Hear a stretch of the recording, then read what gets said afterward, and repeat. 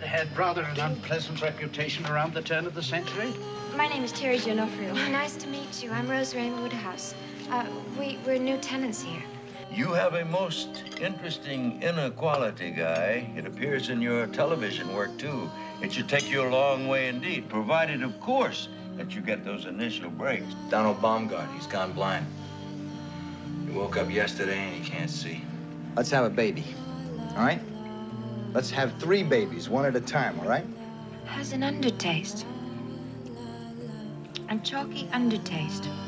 I dreamed someone was raping me. I thought it was someone inhuman. Thanks a lot. It'll stop any day now. It's like a wire inside me getting tighter and tighter. You have been in pain since November and he's not doing anything to help you? They use blood in their rituals, and the blood that has the most power is baby's blood. There are plots against people, aren't there? Yes, I suppose there are. Well, there's one against me and my baby. God is dead! Hail Satan! Satan lives! The year is one! Hail! The year is one! God is dead! The year is one!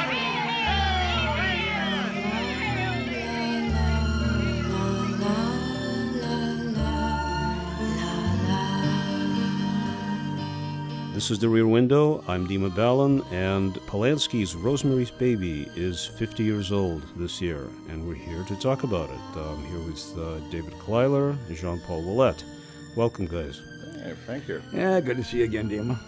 So, in 1968, there were at least 2 films released that were related to devil worship. Rosemary's Baby was one of them. The other one was Hammer's The Devil Rides Out. Both films couldn't be any more different from each other. Hammer's typical kind of moral structure was always very conservative. The good guys win, the bad guys lose. Rosemary's Baby has a totally different worldview. Was Rosemary's Baby the film that kind of signaled this shift that was happening around that time?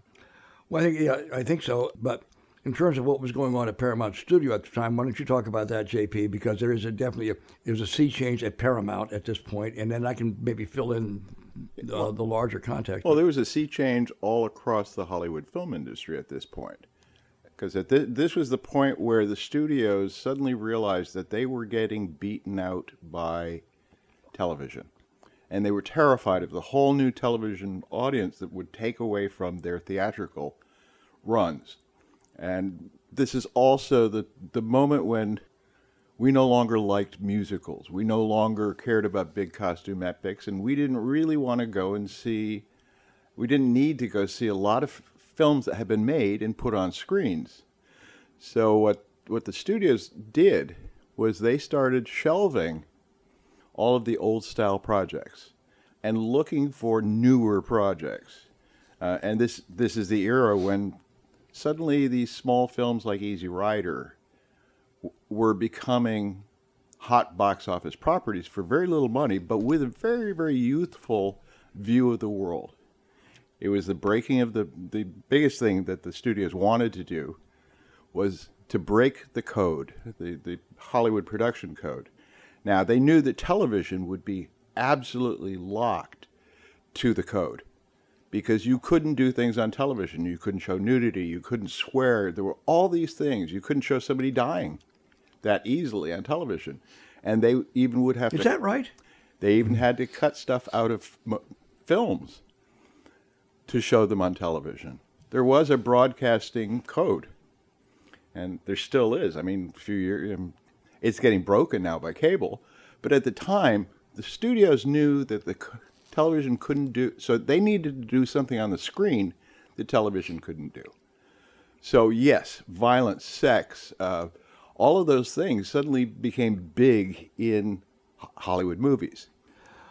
Well, one of the interesting things here, too, is that with the exception of the low-budget film director, Roger Corman, there was very little awareness of what was going on. All of a sudden, there was this big audience for European, Japanese films. Hollywood's film, they seemed there was a freshness about them that Hollywood films at that point, they were still making Doris Day movies, I think. Mm-hmm. So beginning around 1966, a couple of low-budget films, sort of that, wait a minute, there's other stuff going on that were just outside of what the studio manufactured stuff was. Seconds, John Frankenheimer's Seconds, and Arthur Penn's Mickey 1. And then came out, for anybody who wants to read it, one of the great books that came out is a film called Pictures from a Revolution. It's a sort of a case history of the 5 films that got nominated for an Oscar in 1967, the year before Rosemary's Baby came out. And it talks about old school Hollywood, Dr. Dolittle, somewhat old school Hollywood, Guess Who's Coming to Dinner, the middle ground film, In the Heat of the Night, the slightly more progressive film, The Graduate, and then Bonnie and Clyde. And with the clear influence of the crime films of the French New Wave. And all of a sudden there was something fresh. And it confused, a movie like Bonnie and Clyde confused establishment critics like Bobby Cruther at the New York Times, who, because he never got Bonnie and Clyde, he ended up getting fired or offering his resignation or something like that. So then here's Robert Evans, a new studio head at Paramount Pictures, which apparently hadn't been doing that well. He does a couple of the by-the-numbers kind of things, big adaptations of Broadway musicals, Barefoot by the Park and The Odd Couple, Neil Simon comedies. There was a pre-built-in audience. But then he's a businessman. He picks up a hot, well, he optioned the thing before it became a bestseller. He knew it was a hot property. Well, he didn't. The interesting thing here is William Castle, the low-budget horror director, optioned this book before it was released. Yeah, he optioned the book, and he took it to Evans. Evans sort of thought it would be a good property. At what point the decision was made after it had become a bestseller, I just don't know that. But whatever it was, I think Evans thought there's something different going on in this story. But Castle wanted to direct the film? Yeah, Castle wanted to direct it, and Evans convinced him to eventually just to have his production company produce it. And so what Evans did was somehow convince Polanski, who was only 34 years old at this point, but he was part of the new cinema from Europe. And the first film he made ended up being on the cover of Time magazine, Knife in the Water. And somehow there was something that Evans may have intuited, whatever. But apparently, the story, as I remembered, is that he lured Polanski over on making a pretty conventional sports film, Downhill Racer. Well, which once again was a younger people's film. Yes, and did well. But Polanski, yes, Polanski was a ski freak, which is what Evans used to get him over here. But partly because Evans had seen Repulsion, which Polanski made in England in, 1962? There's a similarity of subject. A woman left alone to her own devices, a film done in rigorous point of view camera, a paranoid thriller. There was a similarity in subject, and Evans got Polanski to make Rosemary's Baby. So it was because of Repulsion? That's what would make sense. Well, Repulsion and bringing a young talent to a project as opposed to an old, tired man like William Castle at this point. Yeah, so there'll be definitely I think Evans was looking for freshness, both in terms of the kind of film he was going to make, but also in terms of, hey, we got to re-energize. And of course, Paramount apparently needed to be re-energized at that point too, and so it was a business decision certainly. Well, Universal had already started, I believe, at this point to get into the hiring young kids, give them $1 million and see what they make. And so here's Polanski coming in with a kind of a dual thing. On the one hand, he's coming to Hollywood, and even though he's been an independent filmmaker for all of a sudden he's making a studio film. But at an age 30, okay, I got to do this. So one of the great things, and this is one of the things I think we'll get to in the discussion. On the one hand, he has to do what the studio wants, make a faithful adaptation of what by this time was a big bestseller. But yet, the big question is it still a Polanski film? Was it John Cassavetes? And we will definitely get to that one. Yeah, because one of the things that John Cassavetes, who plays the bad guy in the film, he and Polanski didn't get along. And, of course, what was interesting, that same year, Polanski, Cassavetes, with his own sort of like handheld camera approach to things, Faces came out the same year as Rosemary's Baby. Stylistically, you couldn't have two more contrasted films. Which is probably why they didn't get along on set. I'm Since sure. Two directors are not going to be happy together. Not at all. And, of course, I think one of the things that Cassavetes said was that Polanski may be an artist, but Rosemary's Baby is not a work of art. Which, again, there's that kind of weird dichotomy here. It is a faithful studio film on the other hand. I still feel it's a Polanski film. Well, Polanski, who rewrote the script himself, stays very faithful to the book, which includes the ending. How is this a Polanski film from an auteurist point of view? Well, we can go back to what, once again, yes, he was faithful to the novel right down to what people wore, how scenes appeared, and he was very faithful. And in fact, some people laugh about it because he had not, coming to America, he had not yet learned that you can change a novel to turn it into a film. But he was incredibly faithful. In fact, Ira Levin, who wrote the novel, was stunned by how accurate it was, and how, as far as Levin said, it is the most accurate Hollywood movie from a book he had ever seen, and not only his own. Yes, and I think by any analysis that's true, but it doesn't mean it's not a Polanski film. Right. And, that's the thing. I mean, if it's not a question of changes, it's a question of points of emphasis, I think. Well, and pacing and point of view and style of how it's filmed. How he handles suspense and thrills. Mm-hmm. I mean, those are all specific. Those are the things that Evans, I'm sure, knew William Castle could not have done well. No way. William Castle was more of a Hammer style. In fact, he was a Hammer. I thought he worked with Hammer, so. But it needed a fresh new style, which is, and obviously Repulsion was a good example for Evans to say, this is good material for this young director. I think that's it, and I do believe that Evans knew Repulsion because there are so many similarities.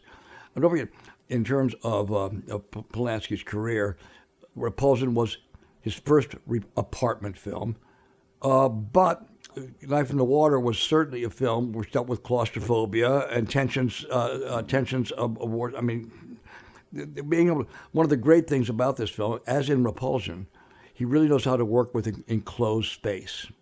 And again, he worked with William Fraker, who I can imagine that there's a kind of a tension that's in the film as her paranoia begins and accelerates because of these corridors and just the whole angles of things. It's a visceral feeling you get in the film that I'm not sure another director working with a cinematographer would have recreated. Well, and this is also, Fraker is held a lot stronger, held back a lot more here for some reason. Fraker's used to doing big, gigantic films. And this is not exactly a Fraker film. Not as much as his other films. But even the kinds of things, and again, it's the positioning of the camera, we get Mia Farrow in foreground, and we haven't quite figured out quite how all of those little passages work in the back. And we see in the background, it's different from like a horror film where oh my God, we get a chill with those people. But we see these people moving in and out of the apartment. But it's a question of the positioning of that. We see it from her ground, and she doesn't know what's going on any more than we really know what's going on either at that point. Well, except that we've seen enough at that point where it's a chill to see the two guys go across the screen behind her. Yes. So we get a chill. It's a frightening, shocking moment, and it's shot to be. But it also, as far as the geography, we know that at this point we pretty much know the geography of their apartment. Yes. And it's almost instantaneous that you go, aha, I know where they came from. Right. Which is also eerie and creepy along with the shock. Because certainly in terms of the expository part of it, when they're going through the apartment, why is this bureau here and why is that? Those kinds of things. So we sort of, you're right. We know this from a purely plot structure point of view. And then we also got a hint because we have her POV as she's about to give birth going through the closet. Yes. So we do get, it's very well woven as far as storytelling that we capture that and we figure it out. And we're actually, we learn a little bit more ahead of her, which is nice, especially for a POV film where we're getting information that the character doesn't have.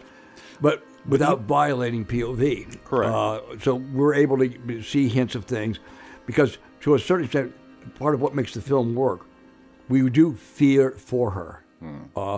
So we know things, not because we cut away to a private meeting between John Cassavetes and the Castanets, or Castavets, or whatever they're called, but we are maybe brighter than she is. Yeah, but also this is the filmmaker informing us, and once again, like Hitchcock, is to set up a suspense, as opposed to, yes, that was a thriller when they ran by, but the suspense is when we know that there's impending danger, and especially when she doesn't.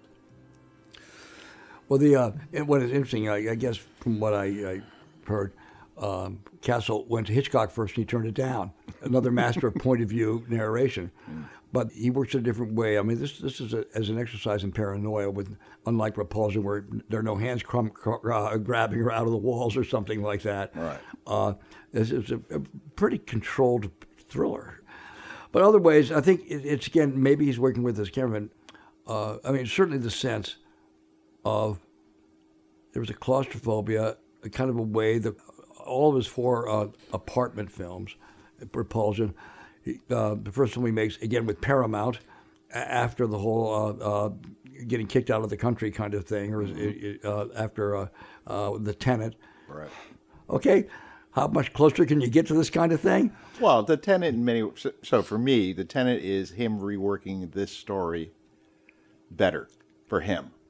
Because, he has Repulsion, this, and The Tenant, all of which are about the claustrophobia, loss of identity, the essentially existential feeling of total loneness.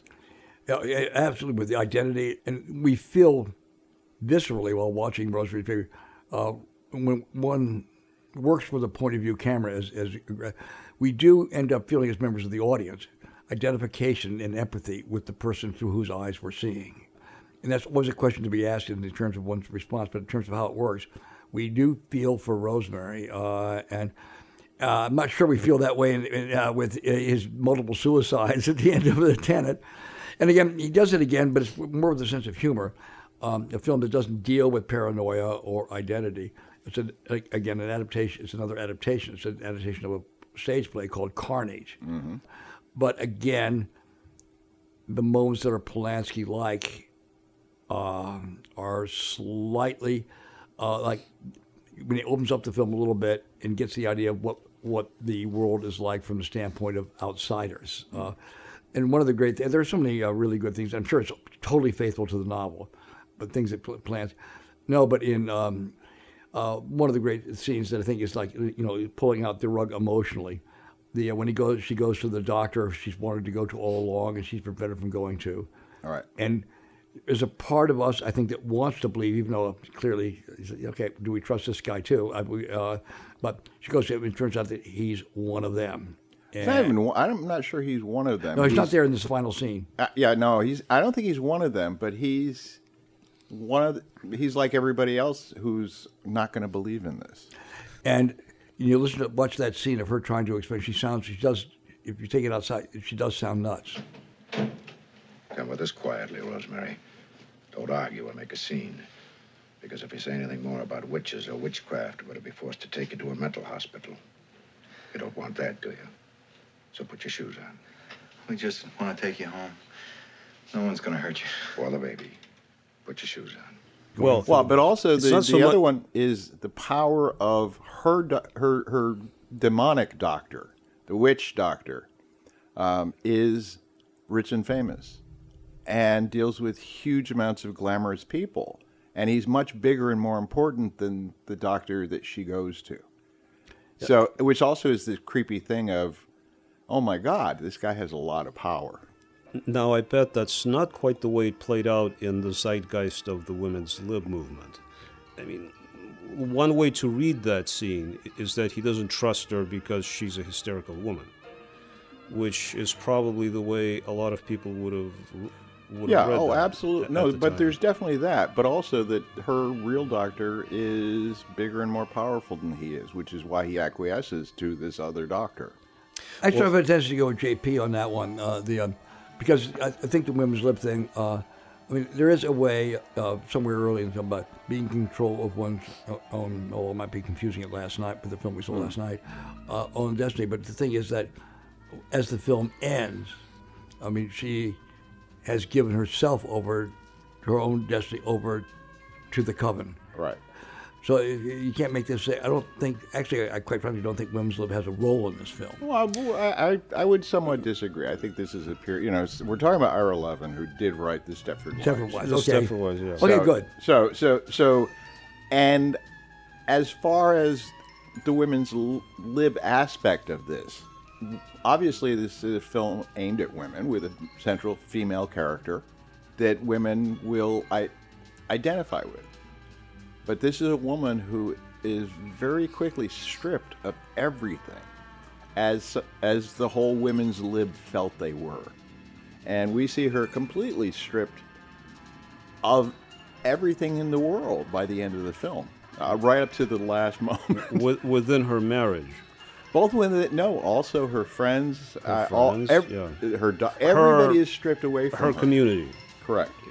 They're not really her friends. It's her community. It's right. It's in Levin's book, but here she is, deliberately from Omaha, Nebraska, which could be in the minds of any New Yorker, is the antithesis of New York City, and so they're playing on very familiar tropes here.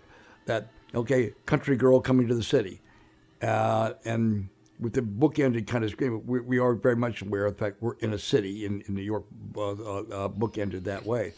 But yeah, in terms of the evolution, I think JP described it very nice. She gets stripped away of all the things that are there, not going to the doctor, not going to the, her own friends when they have that party, and again, something Polanski would have played up in, but I'm sure it's in the book. But it would have been the kind of thing he would have emphasized. When what's his name, Hutch says, "Look at you, you're pale, you've lost weight," that kind of thing. And her friends say that again. So the idea of the identity aspect, she's lost this. And yeah, we sense her increasing isolation. And we get involved because of the point of view work. We have to get involved with her own thinking process. I mean, I'm curious to reread the book and to see what I would think rereading the book in terms of my own feelings about her. Because so much of this we get through things visually. Mm-hmm. And that had to be done verbally in Ira Levin's book. It'd be the same story, but the way I would feel about her increasing isolation. Right. Well, the question is, does the book narratively talk about this, or does she internally talk about this? Would be the big question here, which obviously you can't do in a film. But if the women's lib is absolutely, it's a perfect example of the reason why there should be women's lib, as was Stepford Wives. Yeah. Now, my lovely girlfriend and I had an interesting conversation about the ending of this film. She feels that the ending is not perhaps as ambiguous as I do. She feels it's more of a positive ending, not a happy ending, but a positive ending, because it's the first time she makes her own choice. It's an actual choice.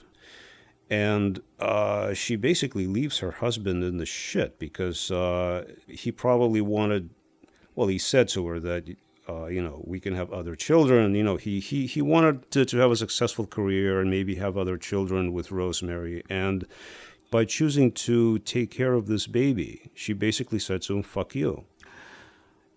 It's a fuck you to her husband. Yeah, I think we're going to disagree with you.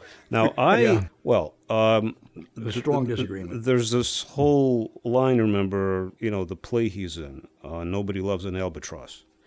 If you follow that logic, at the end, he becomes the albatross.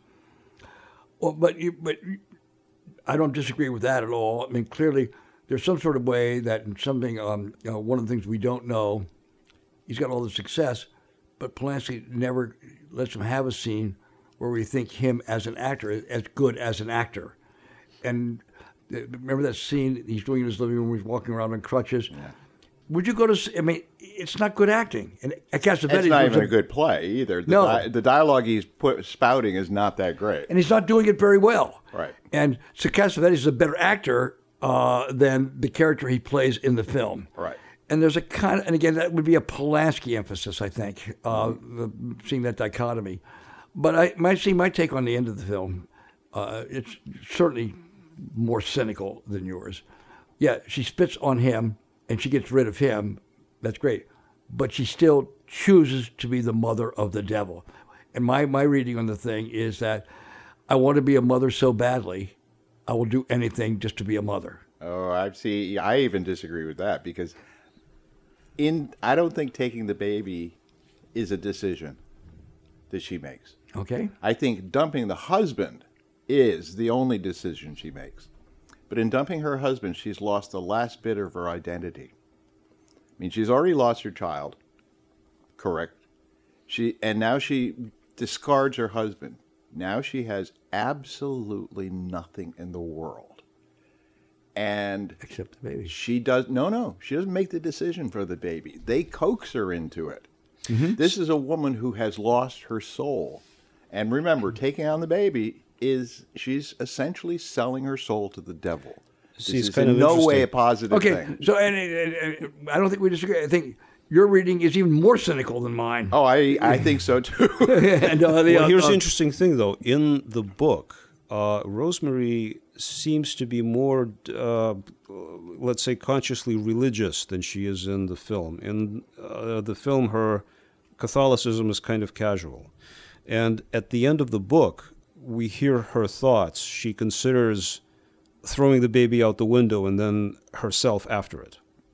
And then she decides against it. So in the book, it's probably more of a conscious choice than in the film. Maybe, but the film definitely does not make it a conscious choice. No, we don't get that dilemma. We don't see her in the throes of a dilemma. Rocky. Trying to get me to be his mother. Aren't you his mother? And you're right. How we want to read it, whether it's her own, I want to be a mother at no matter what, or that, because to a certain extent, among the things that people have said about the film, the only person who's not an actor in the film as a natural character is Mia Farrow. Everybody else is performing in some way. They're creating these rituals.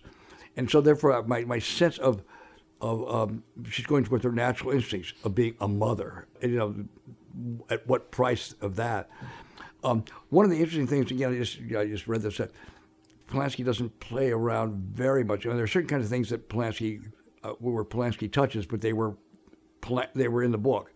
The Japanese photographer and of course, obviously we knew in the 60s, everybody knew that every place you went to, any place, there were Japanese people with cameras. I mean, that was exactly it. It's a joke. And again, yes. But Polanski would have kept that because it's humorous. Right. And there's a kind of a way, like at the end of Repulsion, there's a point where, my God, this is funny. What are we doing here? I mean, we have this big death scene at the end. But the God is Dead Time magazine cover, that's in the book, apparently. Mm-hmm. But that would be like a kind of thing Polanski would not cut out of the film. Right. Although I am willing to bet, because the last line of the book is not here. Right. Which is, what is it? Hail Rosemary. Yeah. I think so. Which is obviously Hail Mary, but in a demonic way. And I have a feeling that it was Paramount who made the decision, not Polanski, is to draw back from being anti-Christian. That this is just... Could be. Yes, this is the son of the devil. I don't even think they ever said Antichrist. That this is just the son of the devil, and therefore it's implied, but it's never said. That it would be, just The Exorcist once was the one that went, oh my God, this is anti-Christian, or positively Christian, or whatever, however people reacted. Although this one did get, both William Castle and Paramount got a lot of really nasty letters over Rosemary's Baby. But we have Robert Evans and Roman Polanski and Ira Levin, all of whom are Jewish. I mean, what do you? It's like, no, but getting off into the history of Hollywood with that kind of content. But I wouldn't see the point of there's such a direct line in terms of it as a thriller, bringing in. We're not dealing with what's his name, that great Dutch director, like The Fourth Man or something. We're not dealing with the complexities of being a Catholic in this film. We're not, and I don't see that being even relevant in the film. And so, like The Fourth Man, it was a Paul Verhoeven. I think I really like that film. I don't see that, whether it was in the book or not. I don't see in terms of. What didn't you say the other night? That originally this was a 4-hour film, and we'll get to that one too. As far as who is the auteur of this, right? Well, in many ways, obviously, the Roman Polanski's cut was 4 hours long. And 4 hours long. 4 hours long. Now, I would love to see Polanski did not know how to cut it down, so it was literally turned over to an editor who slashed at his own preference. Without Polanski, and Polanski really liked what happened, but Polanski could not figure out how to get it down to 2 hours. So, which is very interesting because that's part of a job of being a director is not always to edit. Not in studios. Not in studios, but if you're, right. Well, this once again, this is why we have an auteur theory, which is the French said, "You cannot touch it. I am the author. I have final say. I have final cut." As we said at the beginning. Yeah, but even directors who have final cuts still work with an editor. Typically, they don't just edit their own films. We're still going through the you go off with the original question. Is this a film that is, an interesting film from the standpoint of the transition from old Hollywood to new Hollywood, and the old studio film? How often did a director? Usually the director goes off to the next job. Something like Michael Curtiz directs 5 films a year for Warner Brothers, and once he's done directing, he gets into the hands of a director. There was still an atmosphere in Hollywood, the kind of way you described it. Give it over to. Obviously, there had to be more give and take than would have happened in Warner Brothers in the 1940s. But there still was an acceptability of that practice, I'm sure, with the studio system. And don't forget what Evans was doing is rebuilding a studio where he was one of the bright young people to sort of say, hey, but there's something else here. We need to abandon the old ways. But yet some of the old ways had to have crept into, even in Polanski, he adhered to them, apparently. Well, this is still a rather conservative film. Did the toppling of the code play any part in this? Well, no, this plays a part in the toppling of the code. The code wasn't quite gone. The code was beaten to death by Hollywood.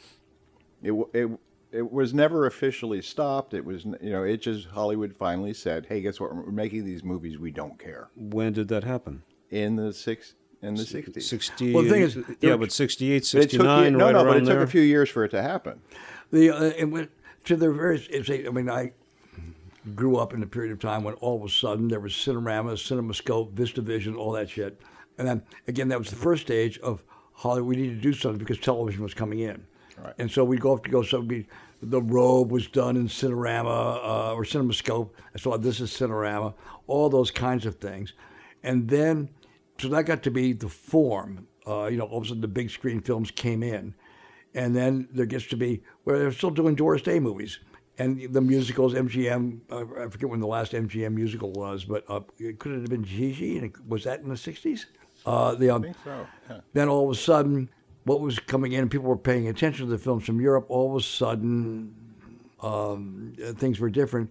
Well, yeah, I remember, because at this point, there was... I don't even think the Hayes office was still there. I think it was now the MPAA. Well, it was the censorship board. You're probably right. And the trick was, obviously, during this period, there were a lot of old school people on the board of the MPAA who rated your film. And it's all about the rating. They would have given everything an X at a certain point, and they suddenly had to say, well, no, we got to back off and give it an R. And even though these were art films, and when I was in college... this is when all the Ingmar Bergman and the Francois Truffaut and the Fellini films were coming out. Mm-hmm. But I know part of my motivation for going to the movies, I would see more skin in a European film than I would see in an American film. Oh yeah, or a pseudo one like Teresa and Isabel. Okay, Which is total. It's a pseudo European movie. Yeah, totally pseudo. But then, see, my memory of the code goes not just a question of sex and violence, but even a question of morality. My memory, at least in terms of my own, what random with, it was the 1966 Thomas Crown affair, where actually it was contrived, but the bad guy he's done the robbery, he gets away with it, he's going off flying. So the Steve McQueen character. So it revels in his criminality. Yes. And so all of a sudden, we've been used to films like the Warner Brothers gangster films where we like the bad guy. I mean, there's no question about the filmmakers exploited this, but the bad guy always got killed. At least for me, the Thomas Crown affair, 66, wait a minute. He committed a crime, and he's getting away with it. He's not being punished. And so therefore, again... that's a studio picture. Yes, it is. And we get to, it's in that 2 or 3, Bonnie and Clyde really tested the limits. And even some of that, wasn't a question so much code, although there's a brief shot of nudity there. Mm-hmm. And all of a sudden, it was a Warner Brothers film, even though I don't think it was consciously on Warner Brothers' part. But all of a sudden, our sympathies were with the bad guys. Right. And so it pushed that envelope a little bit farther. Yes, they got killed at the end, but our sense of because they were against the banks and stuff like that. These were all. The filmmaker in that one is recreating the era in which they were heroes to a lot of the population of the United States. And the film and the film gives that again. It makes the audience feel that, which I think is amazing. But yes, it's definitely transgressive. And all of a sudden, we get go to see Rosemary's Baby in 1968. Mia Farrow. We see more of Mia Farrow than I think I've seen more of any American actress at that point in going to film. So that kind of sense, apart from the devil worship and and don't forget the devils win at the end. Right. How radical was this film at that time? Not just in terms of the devil winning, but just in terms of all the nudity, because it was radical. Quite not a bit. That radical. For Hollywood, it was radical. I mean, because basically, the first major theatrical release, which was an indie, was 1959's The Immoral Mr. Tease, which earned $1 million. With nude, bare nipples. And that shocked the world. But it also was the start of the move where next was, so this was a nudie cutie. The next one is now the Roger Cormans go, we can put in a little nudity. But did that film play in mainstream cinemas? Yeah, that's what I'm saying. That's the first film that played mainstream cinemas. Really? That did it. Oh, okay. And that's, it was, everybody thought, oh, it's just a nudie cutie. So it's okay, but it made $1 million, which means it's not exactly just a little nudie cutie. It was a powerful film that actually made money. Mm. Powerful economically. Yeah, absolutely. It's not a powerful film. But it's all economically and audience-wise. Yeah. It was a powerful film, and that's the beginning of the change. And as the studios were getting terrified of television, they were going, well, wait a second. If the indies can do this, and they're getting lots and lots of kids to go to it, and old guys even, to go to it, why are we holding back? And this is the period where they hired guys who went, I have no problem showing nudity in my movie. The directors, I don't care. I'm a European. We do it all the time. And so we get that with the influx of European directors and the sort of breakdown of the traditional ways of looking at film. I mean, to a certain extent, one of the things in reviewing Rosemary's Baby, a film that was powerful when I first saw it, Polanski's a surrealist. But there's the whole she gets pregnant by the devil scene, which is hallucinatory. It's sort of a weird mixture of psychedelic and some of Polanski's traditional surrealism. It's sort of a mixture. It didn't quite work for me this time. But we go on to what Roger Corman had already done in The Trip and what goes on later in Easy Rider. Right. So there's a kind of psychedelic aspect of the thing. So it's a weird combination of that. And again, in terms of a big studio film like Rosemary's Baby, people who would go to, they were just, the megaplexes were just emerging at that point. They were used to seeing stuff like this. So I guess just part of the motivation would have been, I can see stuff I haven't seen, Norman. And yet you still have, the way the project was developed, you had the hipness of a European director who was, known. You had a bestseller. I mean, as a business decision, this was like a no-brainer from Evans' standpoint. And yet I still think it's a notorious film. I mean, it's a Polanski film. And it's the compatibility of the two were... I see no violation of the auteur theory with the fact that he made a film which is faithful to the source. Right. One of the things that apparently he did, and it may be points of emphasis in the thing, it's not that it's there. Apparently there's a line change. There are a couple of line changes that Polanski did do. When Elisha Cook, you interview him, he asked him, "Are you a doctor?" And Mia Farrow interjects, "He's an actor." That's not in the original. And so some of the thinking goes all the way through, because, again, I don't want to make too much out of that, but it's a change. That's all that's there. And that the whole way that people taking care of her, and the whole way the doctor, I mean, again, it's in the book. The other thing he changed from the book was the name of that woman who committed suicide. Right. It was in the book. It was Piper Laurie, but apparently the woman the name she has there is the name of somebody real, and she was playing herself. No, that's her name. She's the actress's real name is the name that they use. Don't you look like that actress something Ventry? The actress's real name is that. That's her real name. And so, to a certain extent, the whole idea that if there's a way of looking at Rosemary as being the only real person in the entire, everybody else is performing, and everybody else has. But again, there's not something that's not in the book already, but Polanski has played off that in other films. And the kind of thing he would be attuned to. These are extremely minor and, in many ways, insignificant changes, and even the way that the cast of Ezra, apparently everything is in terms of the decor and all that is precisely as described, but clearly there's a theatricality to the Roman and Minnie. Right. Well, once again, this is a director. I mean, he's given this cast, or he chooses some of his cast. Yep. One of the fun stories is that here was a guy coming from Europe, and basically he looked at the script and said, "Oh, what we should do is get famous old actors to play the witches." And they said, "Who?" And he said, "I have no idea." So he drew pictures of what he thought each character would look like, and they went out, the casting people went out and matched his drawings to real actors. So most of his cast came, he probably didn't know who they were, but was told that they were well known. And obviously the most fun was the change to get Ruth Gordon. Yeah, because clearly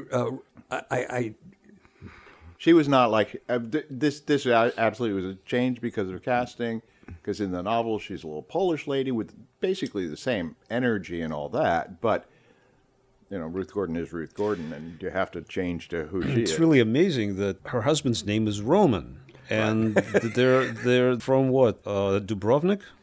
Or something like that. That's where they go. I mean, you'd think that Polanski would have inserted that, but no, that's in the book too. That's, also incredible. when he read the manuscript that Castle had, that also could have been one of the intriguing things that goes, "This is intriguing to me. This is like me." Yeah, because Levin apparently violently rejected that whole notion. There's no subconscious way that when he wrote the book, he's thinking, no. Because it was all based on the anagram, right? So there's no way, So that would be it's a happy accident, I think, but or happy coincidence, but I don't think it has anything to do with. Well, I think because of this happy coincidence, this was one of the reasons I think why a lot of tabloid journalists thought that Sharon Tate was killed because of Polanski's so-called connection to the occult or something. Well, I mean, a lot of people reacted to I mean, there were tons of rumors that Anton LaVey, the American sorcerer, was somehow connected with this and loaned them his costumes or whatever. None of it's true. I mean, this was a period in which the occult was very popular with a huge amount of the population. The occult was huge. Yes, the occult was huge. And again, I think it's just basically the compatibility of the thing. Yeah, it's great, but there's still, I mean, God knows, we see Mother this year, last year. Okay. It may be back again. Hereditary is certainly that kind of film. So we had 2 films that have had modest success. Well, this has been there have been horror movies about the mother-child, Right. the horrific child story, endlessly since this film was made. Horrific child, horrific mothers. Basket Case? Was it Basket Case? Basket Case, yeah, sort of, yeah. Well, that's a horrific brother. Oh, okay. But yeah. But there are a whole batch of, the horrible baby, and everybody has to take care of it.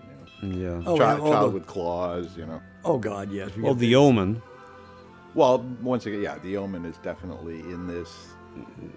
The Omen's like a The sequel Omen, The to Exorcist, Rosemary's and Baby. this are sort of that era of, let's write some really scary books. Which is sort of interesting, do a sociological theory. I grew up in a period of time where domineering mother, well, to a certain extent, Albie comes out of that period. You get the Martha in Rosemary, would have been the mother from hell. Right. But he wrote a book, a play earlier, called An American Dream, where you have fundamentally, when I was growing up on live television in the 50s, Rebel Without a Cause has this to a certain extent. The domineering mother, the controlling mother of the kitchen. It wasn't all Ozzie and Harriet. And so that was one of the motifs, and who knows whether... now, let me ask you, you remember the Stepford Wives more than I do. Because, obviously, Get Out is heavily indebted to Stepford Wives. Yeah, and, okay... When we, with Rosemary's Baby, Kathy did a whole analysis of the number of ways in which there are parallels between Get Out and Rosemary's Baby, and conscious things in it. And again, there are a lot of parallels. And although I have a good question, when did Bad Seed come out? 56, I think. Patty McCormick. All right, so based on a play which was written earlier. So that kind of horror had been, horror wasn't that new, and that was a really good horror film. I have a feeling it creaks now. Yeah, I'm sure it does. It was like certainly mid-50s. I remember seeing it. And it was a cause celeb film. It was a play, and I know that everybody went to go to see the film because, again, it was like new territory and no one had ever seen. Films like Mommy Dearest or whether that hadn't happened. These kinds of films like Child's Play and whatever else, we've had of these things, demonic children. Auntie Roo.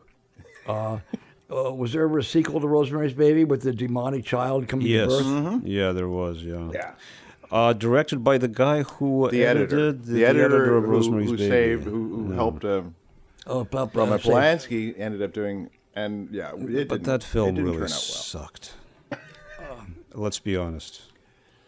It was like a TV movie. It was a TV movie, yeah. Oh, okay. I saw it many years ago. Because, even with your... Patty Duke, I think, was in it. Patty Duke starred, yes, and... it was a supposed continuation, kind of like The Omen was had its sequels and. I mean, it's you're trying to impose the women's. I mean, I just really do see.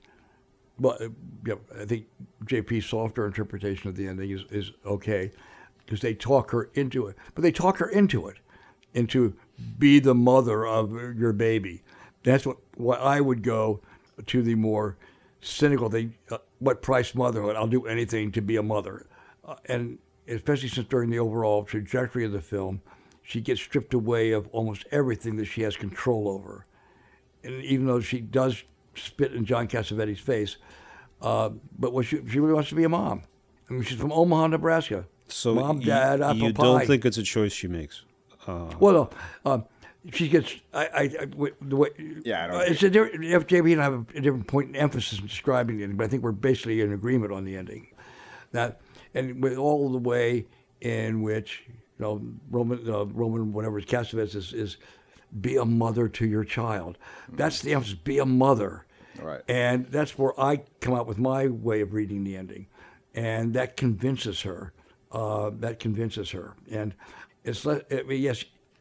You can argue it's a choice, but it's coming to her natural instinct. So that's why I say, what price? I'll be a mother at any cost. and even if it means nursing the devil.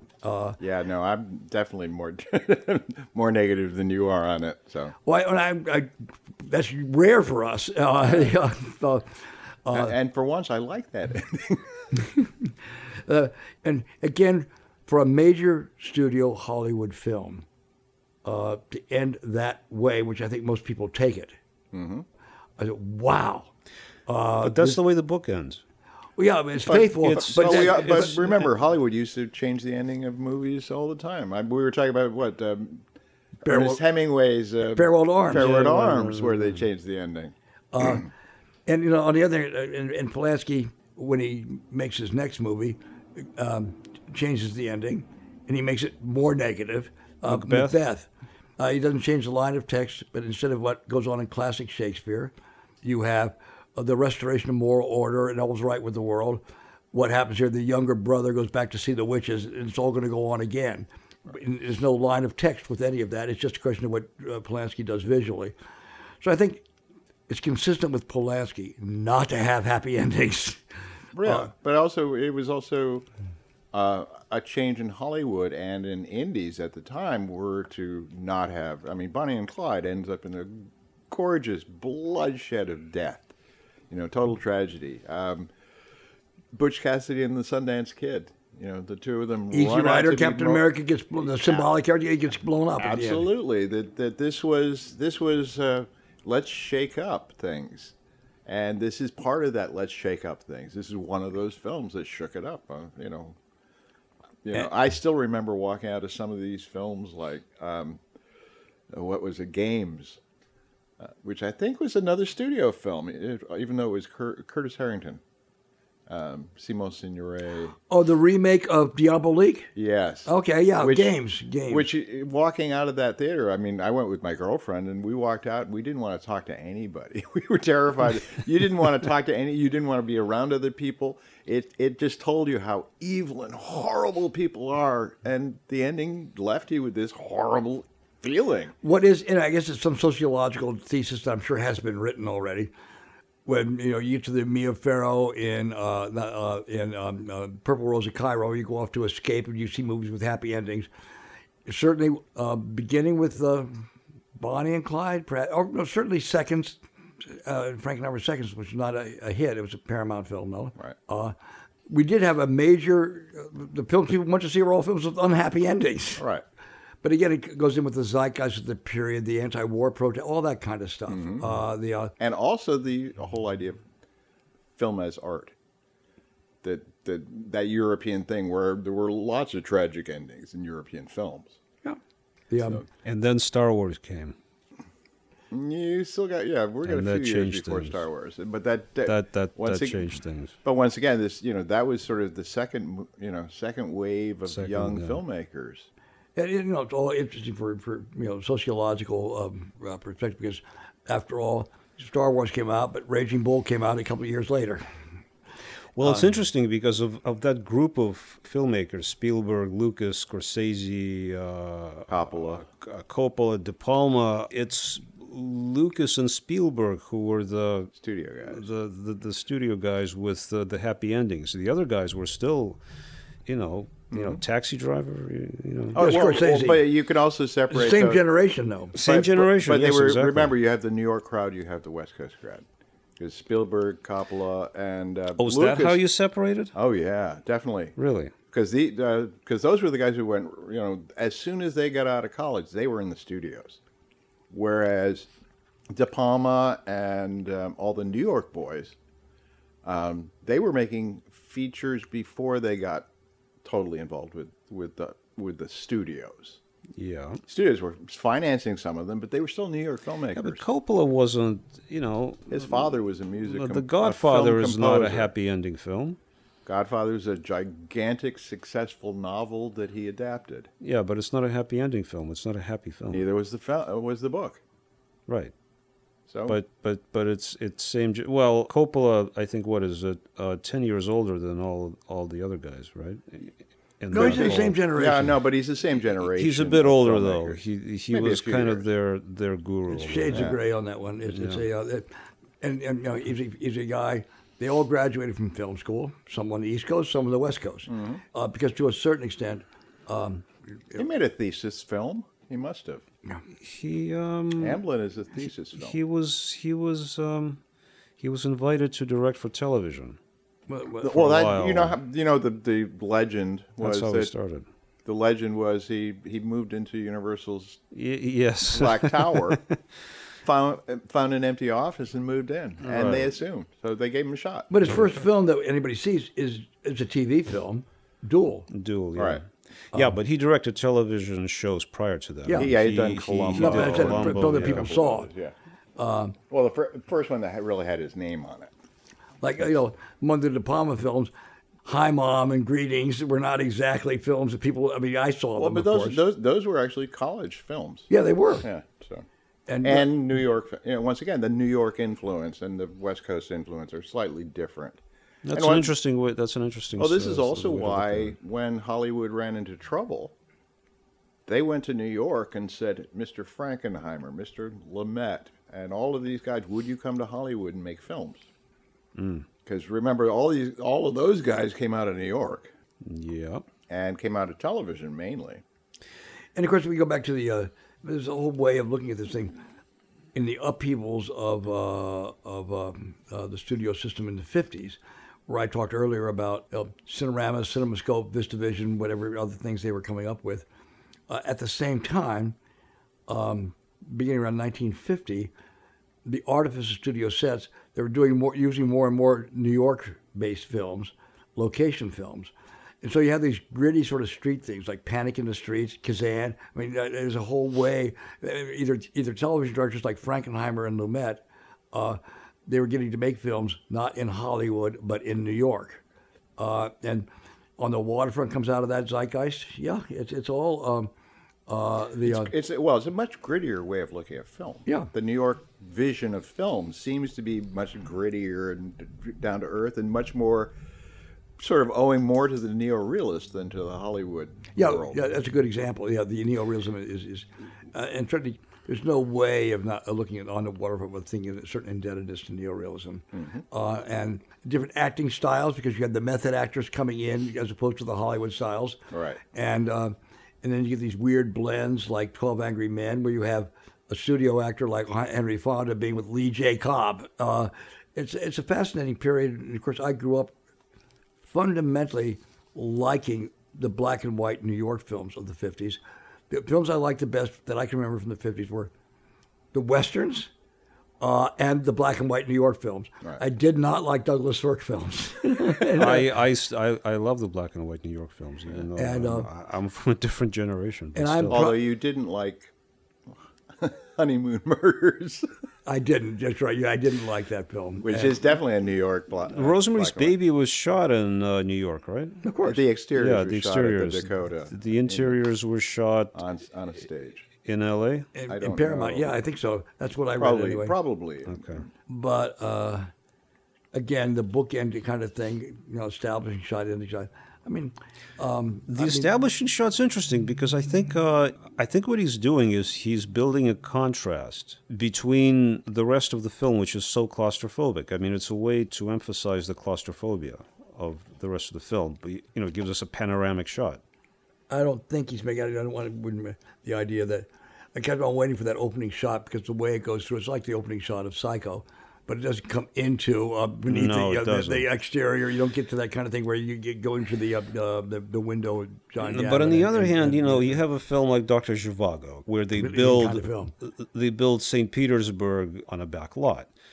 So how do you make it look big? Well, he starts off with a shot through a microscope. Then the city looks a little bigger than it would have otherwise. Right. So I kind of thought that that's sort of what Polanski was doing. I agree with you, and I think that's the bracket which David likes so much of this film is that the opening gives us the big dirty city, and we move in, and suddenly now we're going to really head into claustrophobia, and he keeps the claustrophobia almost right to the ending, and I love the last ending because for me, as I mentioned, the last ending is. She picks up the baby, and suddenly it's like we pull back on the whole building, and it's like this gigantic scream reverberating. So, thank you, guys. I think it was a great discussion. Another episode of The Rear Window. Whatever. no, thank you so much. I certainly enjoyed it. All right, Bond, this is good.